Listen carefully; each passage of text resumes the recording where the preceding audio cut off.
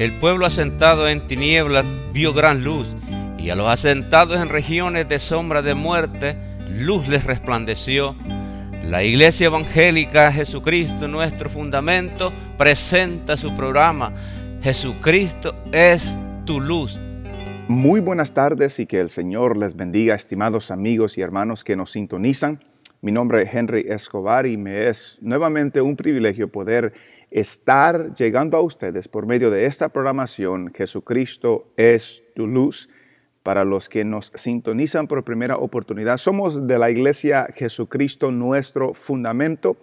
Estamos ubicados en el 8535 de la Parquet Drive en Houston, Texas, alrededor de la área de la Mesa, de la Wayside, de la Tidwell, de la Little York.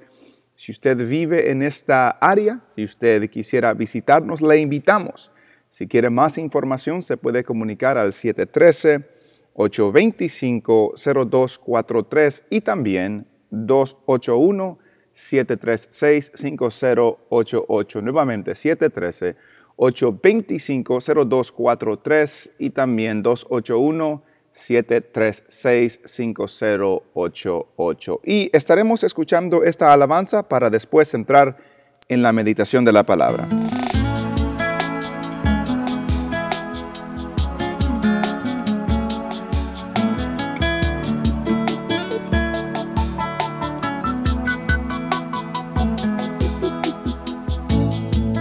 Si tú estás atribulado y llegaste a pensar que estás derrotado, dobla tus rodillas y comienza a orar, que a tu lado está el Señor y Él te va a ayudar.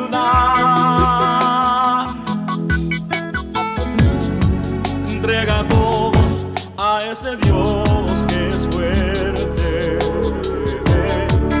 y ten fe que Él quiere levantarte.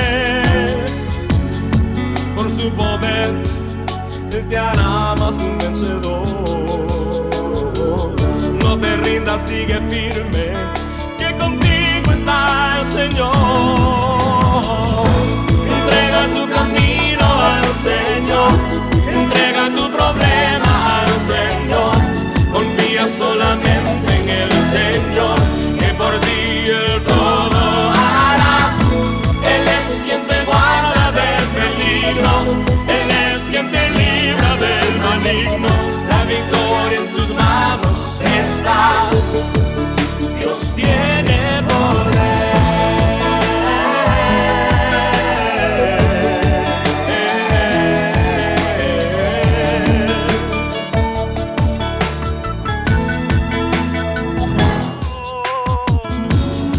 Entrega todo a ese Dios que es fuerte y ten fe que Él quiere levantarte. Por su poder Él te hará más que un vencedor. No te rindas, sigue firme, que contigo está el Señor. Entrega tu camino al Señor, entrega tu problema al Señor, confía solamente en el Señor, que por ti Él todo hará. Él es quien te guarda de peligro, Él es quien te libra del maligno. La victoria en tus manos está, Dios tiene poder.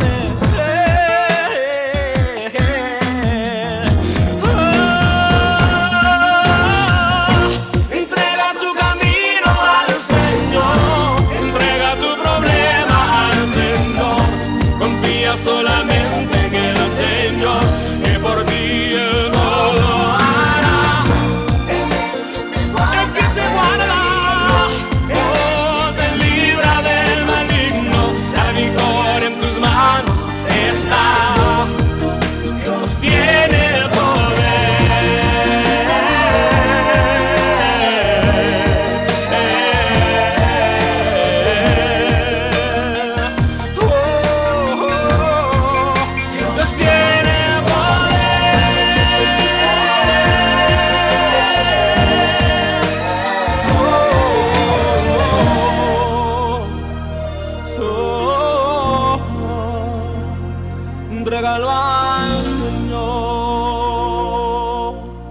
El número a comunicarse es 713-825-0243. Y les recordamos que usted puede visitar nuestra página cristofundamento.org.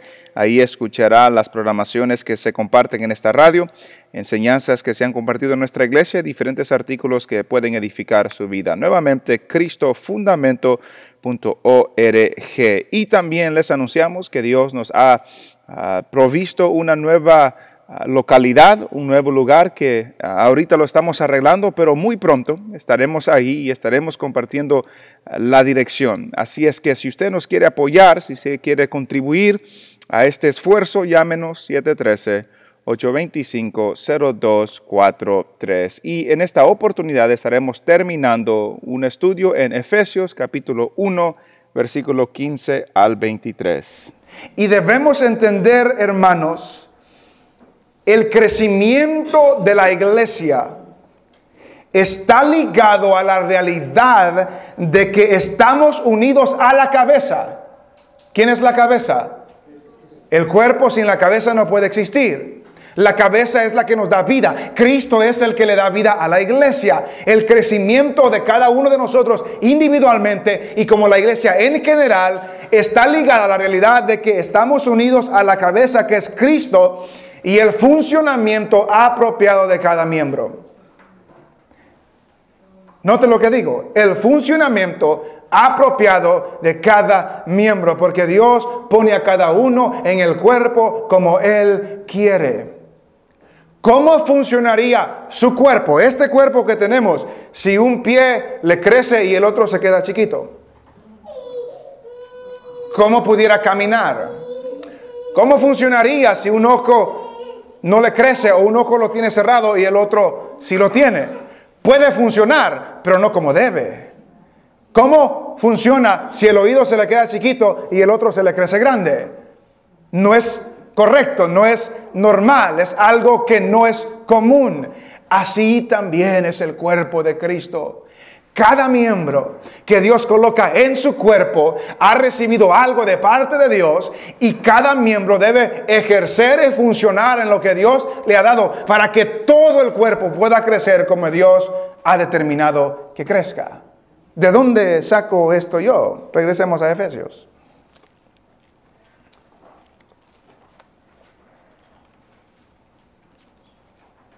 En el capítulo 4.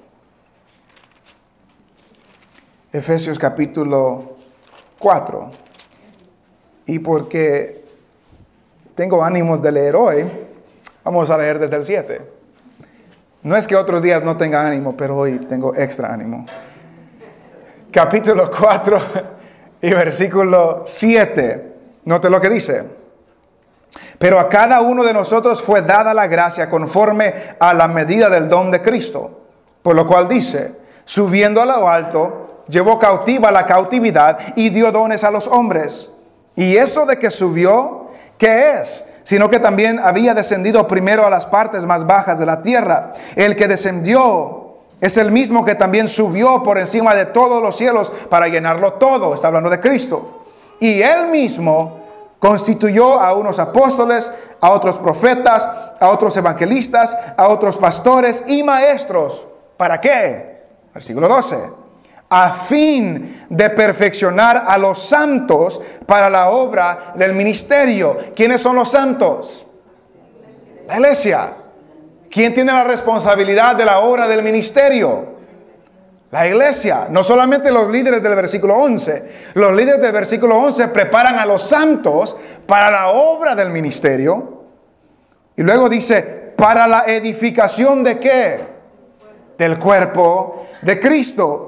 Hasta que todos lleguemos a la unidad de la fe y del conocimiento del Hijo de Dios, a un varón perfecto, a la medida de la estatura de la plenitud de Cristo, para que ya no seamos niños fluctuantes, llevados por doquiera de todo viento de doctrina, por estratagema de hombres que para engañar emplean con astucia las artimañas del error, sino que siguiendo la verdad en amor, crezcamos. Nota esa palabra. Crezcamos en todo en aquel que es la cabeza. Esto es Cristo. ¿Cómo lo hacemos? Versículo 16. De quien todo el cuerpo, no solamente los líderes, todo el cuerpo, bien concertado y unido entre sí por todas las coyunturas que se ayudan mutuamente según la actividad propia de cada miembro, recibe su crecimiento para ir edificándose en amor. ¿De quién depende el crecimiento de la iglesia? ¿Solamente de los líderes? De todos. Cada miembro de la iglesia universal tiene que desarrollar, tiene que trabajar, tiene que ejercer lo que Dios le ha dado para que todo el cuerpo pueda edificarse, para que todo el cuerpo pueda funcionar como debe, según la actividad propia de cada miembro. Recibe su crecimiento para ir edificándose en amor. Regresemos a Colosenses. Capítulo 2. 2 libros hacia adelante. Colosenses capítulo 2. Recuerde que el pasaje que acabamos de leer habla de que para que no seamos niños fluctuantes, engañados, llevados de aquí para allá por toda falsa doctrina, por toda enseñanza que escuchemos. Y note que en Colosenses dice prácticamente lo mismo otra vez. Colosenses capítulo 2 y versículo 18. Nadie os prive de vuestro premio, afectando humildad y culto a los ángeles, entremetiéndose en lo que no ha visto, vanamente hinchado por su propia mente carnal, y no haciéndose de ¿quién? De la cabeza. ¿Quién es la cabeza? Cristo. Y no haciéndose de la cabeza. Esa palabra de haciéndose lleva la idea de agarrándose, aferrándose. La versión Reina Valera antigua dice no aferrándose a la cabeza. La nueva versión internacional dice no se mantienen firmemente unidos a la cabeza. Los que hacen esto no se mantienen aferrados a Cristo. Versículo 19. Y no haciéndose de la cabeza, en virtud de quien todo el cuerpo, ¿de quién está hablando ahí? La iglesia, pero está hablando de Cristo. ¿De quién? Cristo, todo el cuerpo nutriéndose y uniéndose por las coyunturas y ligamentos, crece en el crecimiento que da Dios. La iglesia crece, el cuerpo de Cristo funciona como debe solamente cuando cada miembro ejerce apropiadamente lo que Dios le ha dado. Si no lo ejercemos, la actividad propia de cada miembro no puede ser una iglesia saludable. No puede funcionar como debe la iglesia. Así como su cuerpo no funciona como debe, si le falta un pie, la iglesia no puede funcionar como debe. Si cada uno de los que pertenecemos a la iglesia universal no estamos ejerciendo lo que Dios nos ha dado. Esta iglesia, este cuerpo, es un organismo. Y cuando hablamos de un organismo, hablamos de que esta iglesia, este cuerpo, cada día se va transformando, cada día se va engrandeciendo. Hoy se añadieron miembros a este cuerpo en todo el mundo, muchas personas. Ayer se añadieron más, mañana se seguirán añadiendo. El organismo del cuerpo de Cristo va creciendo. Va creciendo. Apocalipsis nos habla de un número específico que solamente Dios sabe. Que cuando se cumpla este número, entonces Dios va a seguir con su plan del universo. Pero mientras tanto, la iglesia es un organismo que va cambiando y va cambiando. Y se nutre cuando está unido a Cristo. Y se une entre sus miembros cuando está unido a la cabeza que es Cristo. Y el trabajo de nosotros es que podamos ejercer la actividad de cada don que Dios nos ha dado para que este organismo siga creciendo. para los que son de Él, sigan añadiéndose al cuerpo de Cristo. Entonces, en base a toda esta realidad, es verdad que Cristo es la cabeza de la iglesia. Dios lo dio por cabeza. Él compró a la iglesia, Él fundó a la iglesia, Él estableció los líderes, estableció la cena, estableció el bautismo. Y es verdad que la iglesia es el cuerpo de Cristo. Y la pregunta para nosotros hoy es, número uno, si pertenecemos a ese cuerpo. Porque el hecho de que pertenezcamos a una iglesia local no significa necesariamente que pertenecemos al cuerpo de Cristo. Recuerde cuando leímos Efesios 1 que Pablo decía, para nosotros los que creemos. Esto se aplica para nosotros los que creemos. Entonces la primera pregunta que nos debemos hacer hoy para reflexionar, siendo que Cristo es la cabeza, que la iglesia es el cuerpo, pertenecemos a ese cuerpo. Ese cuerpo se pertenece solamente confiando en Cristo como nuestro Salvador. Y el Espíritu se encarga de bautizarnos o injertarnos en el cuerpo de Cristo y se encarga de comenzar a transformar nuestras vidas. Pero si estamos en el cuerpo, las preguntas que podemos sacar de estos pasajes es, en Colosenses vimos que algunos no estaban asidos de Cristo, no estaban aferrados a Cristo, no estaban agarrados de Cristo, no estaban obedeciendo a Cristo, permaneciendo en Cristo. ¿Seremos uno de esos nosotros? Que si estamos en el cuerpo, pero no estamos aferrados, no nos estamos nutriendo de la cabeza, no estamos recibiendo la vida abundante que Dios quiere que tengamos. ¿Por qué? Porque no estamos desarrollando nuestra actividad propia que Dios nos ha dado y andamos en otras cosas que no edifican el cuerpo del Señor y no edifican nuestro camino espiritual. Estamos aferrados de Cristo. Estamos asidos de Cristo. Estamos agarrados de Cristo, con Cristo. Número 2, estamos funcionando como debemos. Recuerde que para que el cuerpo de Cristo funcione correctamente, cada miembro del cuerpo de Cristo debe de funcionar en lo que Dios le ha dado. Y si no lo está haciendo, el cuerpo no puede nutrirse, el cuerpo no puede crecer, el cuerpo no puede trabajar como debe, porque ciertos miembros del cuerpo no están trabajando como deben. Cuando uno va al hospital, vemos el ejemplo de nuestro hermano Romero. Su cuerpo no está trabajando como debe. Vemos el ejemplo de otros hermanos en la iglesia, amistades o familiares, que cuando van al hospital es porque el cuerpo no está trabajando como debe. Y cuando el cuerpo no está trabajando como debe, está enfermo, necesita medicina, necesita un doctor, necesita la sanidad, necesita alguien que lo cure. Eso es lo que pasa en la iglesia cuando el pueblo, los miembros no están desarrollándose como deben. El cuerpo no crece, el cuerpo está enfermo y no puede trabajar como debe. ¿Cuál es la solución? Nos debemos de nutrir de Cristo. Y esa es la otra pregunta. ¿Estamos siendo nutridos por Cristo? Y es lo que dice Colosenses. Que estos no nacidos de Cristo, pero el cuerpo está nutriéndose de Cristo.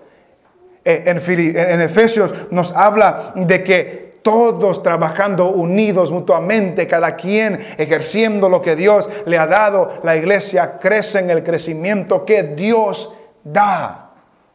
Cristo es la cabeza, eso es una realidad. El cuerpo es la iglesia es el cuerpo de Cristo unido a la vida de Cristo. Cristo nos da vida, pero también nosotros debemos de aferrarnos a este Cristo. Nosotros debemos de ejercer lo que Dios nos ha dado para que su cuerpo funcione apropiadamente y correctamente. Y también debemos de nutrirnos de Cristo. ¿Cómo nos nutrimos de Cristo? ¿Cómo nos nutrimos de Cristo? La palabra. La palabra nos nutre de Cristo. Y si no nos estamos nutriendo de Cristo, estamos malnutridos, estamos desnutridos. Y aunque nos veamos bien por fuera, pero nuestro espíritu, nuestro hombre o mujer interior está desnutrido. Y si está desnutrido, no tiene fuerza. No tiene fuerza para avanzar, no tiene fuerza para seguir adelante, no tiene fuerza cuando vengan las dificultades de la vida. La iglesia, el cuerpo de Cristo necesita nutrirse de Cristo.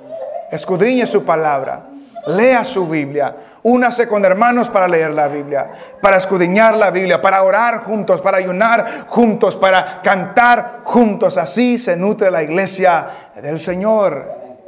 No nos podemos nutrir. No nos podemos nutrir de otra manera.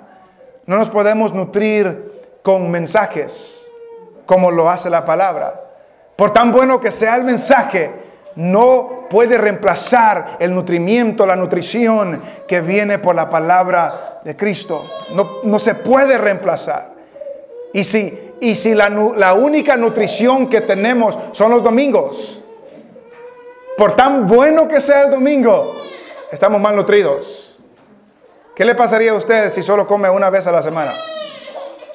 ¿Qué tanto duraría su vida si solo come una vez a la semana? ¿Cómo cree que está su vida espiritual si solamente se nutre los domingos? Y no se nutre el lunes, y el martes, y el miércoles, y el jueves, y el viernes, y el sábado, y el domingo 2 veces porque se nutre en la casa, se nutre en la iglesia. Debemos de nutrirnos de Cristo. Se hace solamente por su palabra. Debemos de ejercer lo que Dios nos ha dado, porque si no, la iglesia no puede funcionar como debe de funcionar. Y si no sabemos lo que Dios nos ha dado, recuerde lo que leímos en Efesios 1, la oración de Pablo para la iglesia en Éfeso, que Dios les dé entendimiento, que Dios les dé conocimiento, les dé sabiduría, alumbramiento en el conocimiento de Él, para que Él nos alumbre los ojos de nuestro entendimiento, para que sepamos la esperanza a la que Él nos ha llamado. Si no sabemos lo que nos ha dado, pongámonos de rodillas, pidamos sabiduría a Dios, que Él nos dé entendimiento, que Él nos dé conocimiento, que Él nos dirija, porque Él es la cabeza. Él es el que nos guía, el que nos transforma. Si no hemos estado nutriéndonos de Cristo, si no hemos estado ejerciendo el llamado y los dones que Dios nos ha dado, pongámonos de rodillas. Pidámosle perdón a Dios, arrepintámonos de nuestros pecados, porque si confesamos nuestros pecados, Él es fiel y justo para perdonarnos y limpiarnos de toda maldad, porque la sangre de Jesucristo, su Hijo, nos limpia de todo pecado. Que Dios nos dé la sabiduría para reconocer a Cristo como nuestra cabeza, para reconocer a nuestros hermanos que nos debemos de ayudar mutuamente, nutriéndose unos a otros por medio de Cristo mutuamente, para que crezcamos en el crecimiento que da Dios. Cristo fundó la iglesia.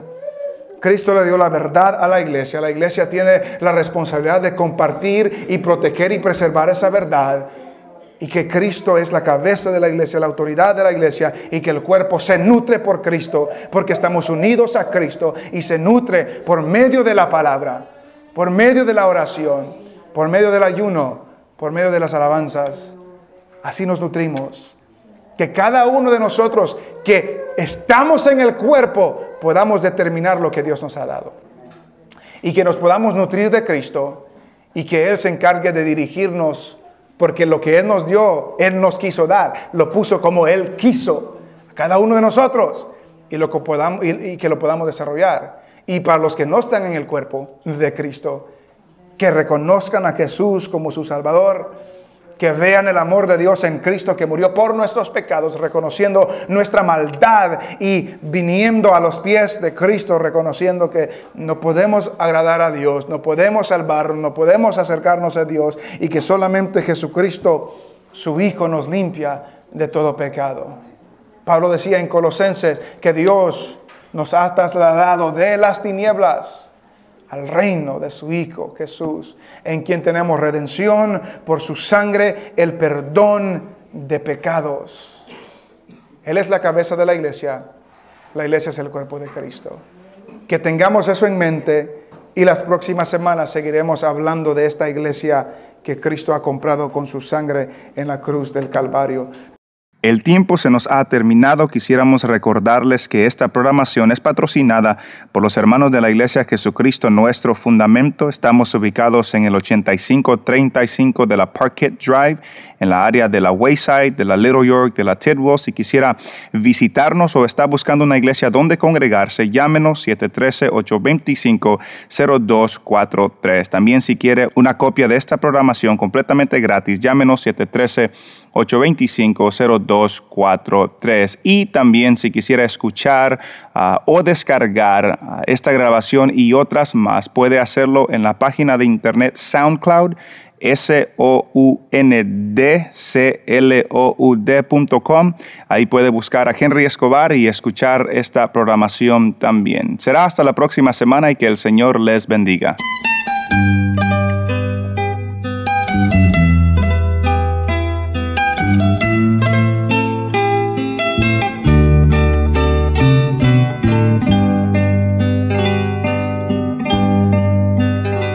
Oh alma mía, ama a Jehová, porque a su imagen Él te creó, y por la sangre de Jesucristo te ha rescatado en su inmenso amor. Debes amarle, oh alma mía,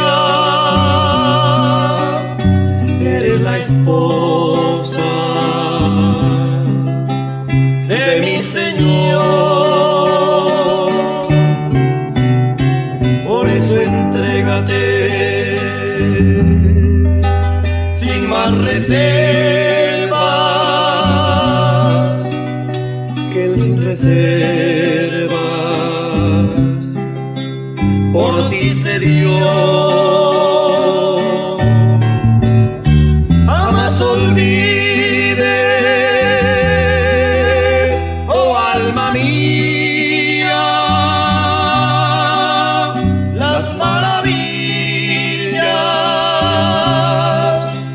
de tu Hacedor, que por su muerte te dio la vida y eternamente la salvación. Bendice alma mía Jehová, y bendiga todo mi ser su santo nombre. Él es quien perdona todas tus iniquidades, el que sana todas tus dolencias, el que rescata del hoyo tu vida, el que te corona de favores y misericordia, el que sacia de bien tu boca, de modo que te rejuvenezcas como el águila. Ama a quien tanto, sí, ama a quien tanto, a ti te ama, a ti te he amado. Piensa en quien nunca, piensa en quien nunca te olvidará, te olvidará. Busca quien siempre ansía encontrarte.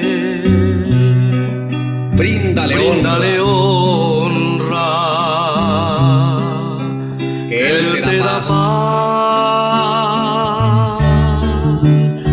Oh alma mía, oh alma mía,